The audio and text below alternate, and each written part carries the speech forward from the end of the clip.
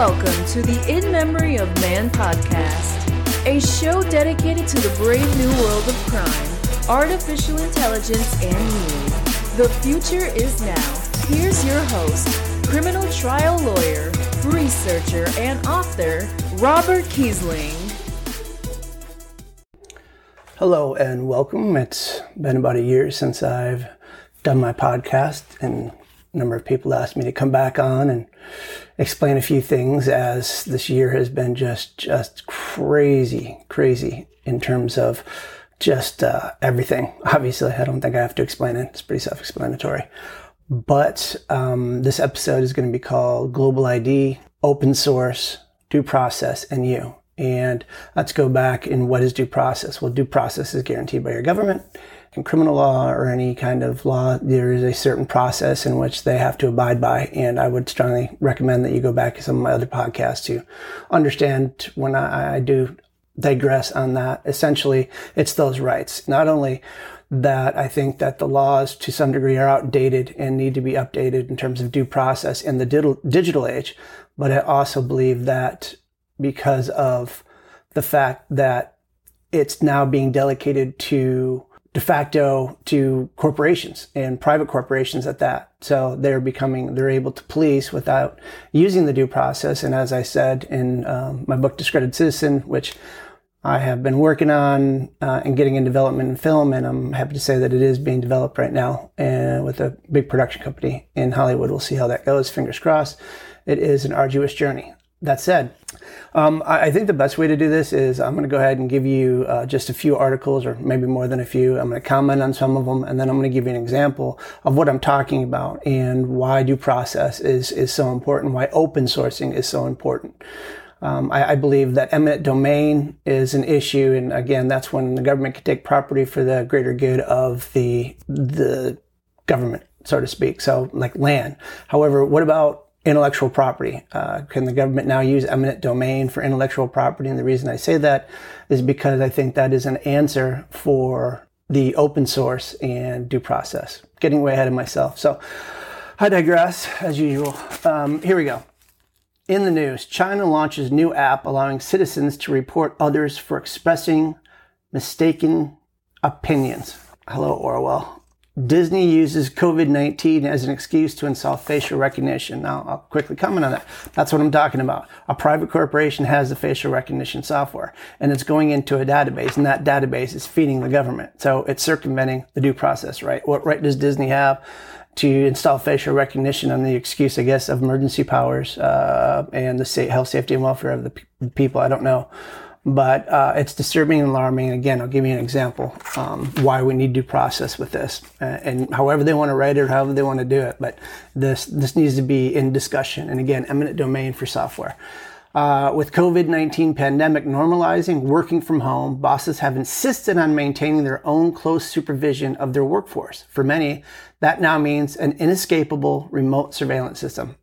I told you all about this a year ago, and how it was coming, and it's here. So not only that, again, there's just going to be some other things that I'm not going to touch on any of the COVID issues, so to speak, because there's other people that do a better job on that. I'm just going to give you the facts on the law and the fact that private corporations have de facto policing of people, and especially, well, obviously for us in the United States, and that's a huge problem when a technocracy does that. But anyway, so the issue with that is like, okay, let's say if you're on salary, right, and then let's say you have a big project, you're working 15 hours, whatever, how many hours you work, and then do they monitor you that entire time? What if you take a break? Is that break considered part of the work time?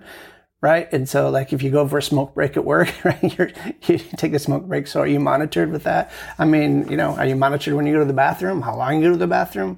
Where does it end? Seriously. I mean, wow.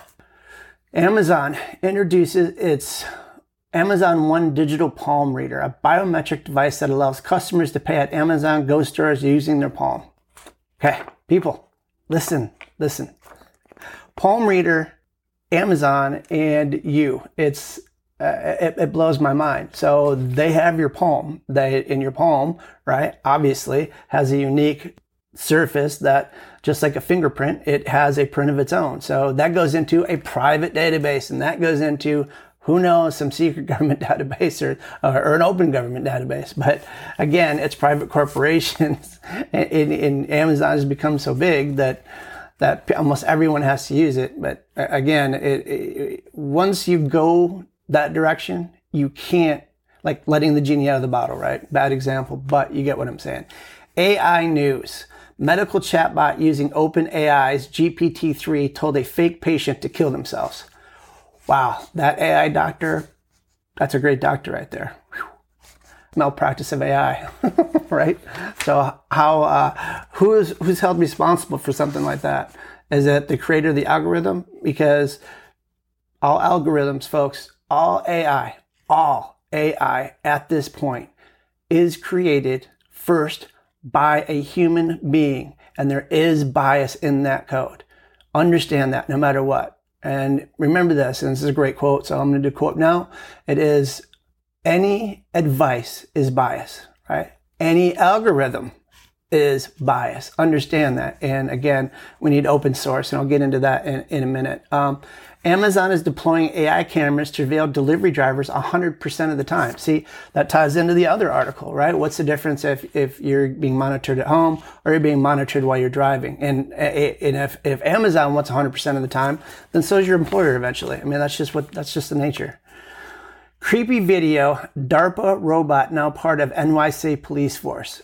Okay. I talked about this a long time ago, a year ago, that I said this would be in the United States.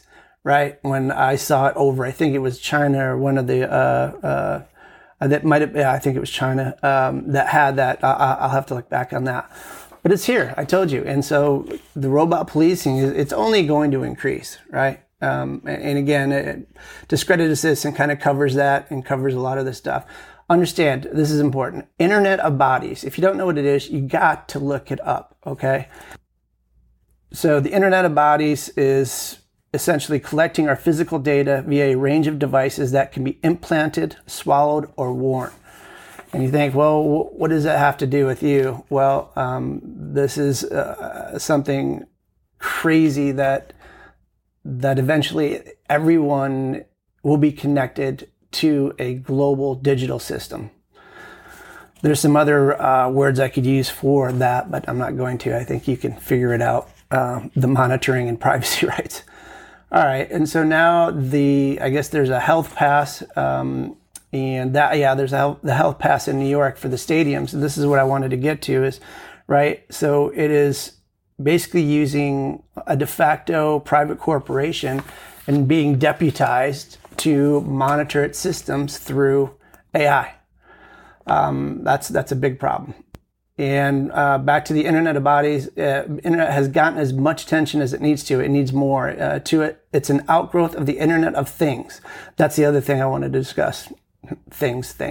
A term that has been with us for several years now, and which refers to the plan to embed every single thing on Earth with a sensor that allows it to be hooked up to the Internet, using things like 5G and the smart grid, and thus surveilled and monitored. Well, they're not my words, folks. All these articles will be up, so crazy. Jeff Bezos shareholder letter. Amazon is developing an algorithmic solution to workplace injuries. So essentially, in a nutshell, what that means is that he is somehow got access to your health information. And with that health information, if you develop carpal tunnel, they transfer you to another section. The problem with that is, and I know it's good intentions, but the problem with that is, A, they have to have access to your health information. B, you probably won't be able to work there unless you give over that privacy right and that information to them. And then C, it goes into a biased algorithm that tells them whether or not you're a good employee or not a good employee. And then you're punished if you have some kind of medical condition or fired, right, as a result, or transferred to another job that might be of a lesser pay. So it's just out of control. There's no due process at all. And, remember, open source, I believe that some of the software is going to have to be through eminent domain, which they do for property, which means the government can take your property if it's for the greater good of the whole and the people. They have to compensate you for it. So I don't know if there's licenses that they need to do and then pay these private companies to have an open source and a committee that has independent groups that can verify that there's no what they call backdoors and tracking of your data, your metadata. If you don't know what that is, please see some of my prior podcasts. All right, Google is telling its scientists to give AI a positive spin. Okay, again, all AI is biased. Police use of Clearview, AI's facial recognition, increased 26% after the Capitol raid. Well, I'm not getting into the Capitol stuff. It's been politicized, but I will get into the fact that this is the same software, mind you, that 26 legislative representatives, right, were all labeled as a criminal through the database that Clearview used. And this is the same software that's being used, right, and increasing 26% after what happened in January. So people, that's got to be super alarming because again, there's no consistency. It's not beta tested. They're half-assing it. That's the best way I can say it. And in these companies, let me put it to you this way. So let's say, right, as a criminal lawyer, there's a DWI. Someone gets pulled over for DWI.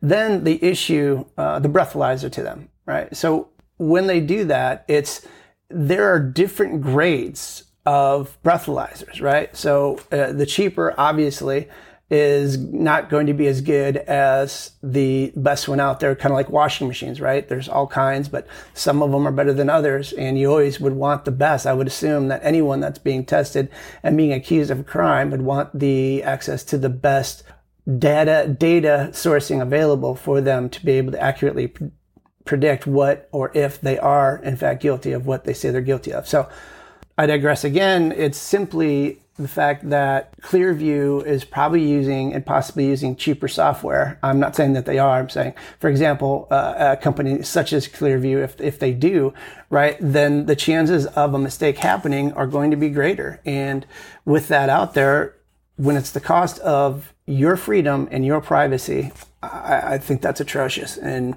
again, there needs to be things in place that guarantee that we're able to at least have some kind of due process, and I think it all needs to be rewritten. We're in a digital age, and we have to keep up with that digital age in order for this to happen. So, all right. On just a quick thing, a note on photos and fingerprinting. Hopefully, you understand that every time you take a picture, there's not only metadata that's hidden in your photos, there's also a unique personal identifier linking every image you capture to the specific camera used.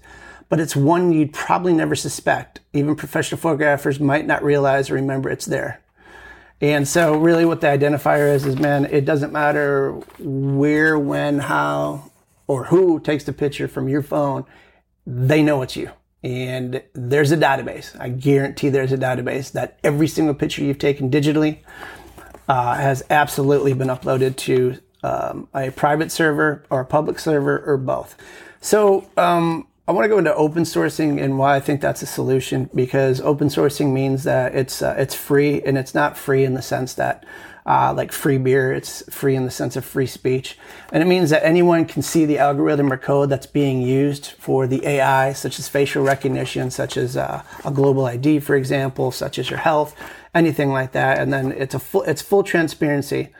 And the software can be hosted on a premise as well positioned to ensure privacy when it comes to your digital footprints.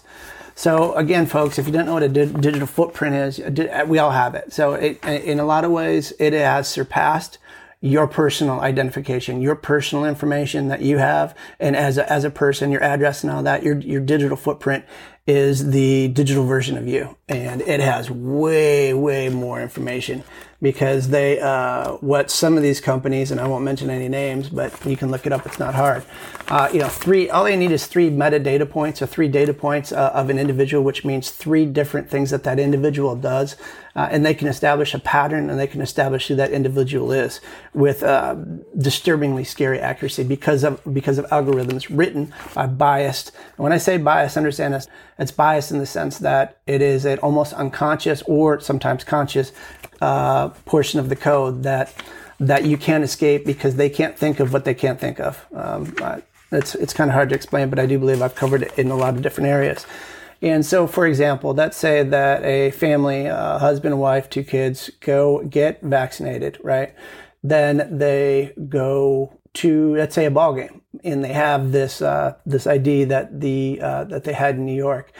But then when they go, the AI, right, mislabels them, and it turns out that it says that they are actually a health risk rather than not a health risk. Say in the ball game, they're sitting there, and then all of a sudden on national TV, their faces flash on there and say, if you've seen these people or individuals, please let us know. And so nationally, it's televised, and they're embarrassed, right? And then on top of the fact that the national televised, they get escorted out probably by health police or whatever you want to call that. Then they get quarantined. Then after they get quarantined, they're probably going to have to pay for their own quarantine. All because there has been a mistake. And it turns out that the private corporation that has this software got the crappy software because they wanted to go cheap, because cheaper is better, and they save money. Well, it was at the cost of the right of the individual and their due process. So then they have to take a test that is not as good or as accurate as it should be. And they all are tested, and it turns out that the test says they're false positive. That information gets immediately uploaded to all the employer servers that have subscribed to this private server. And if his employer, which in this circumstance, in scenario that they have, this employer then immediately fires him or lets him go until further notice. And then I've actually represented people as a result of how scary it is, because this has actually happened to one of my clients, that he was let go as a result of an arrest, and he was guilty till proven innocent, not innocent till proven guilty, and the charges were all cleared. But anywho, so then not only that, but then because of what they're doing, their bank accounts may be frozen.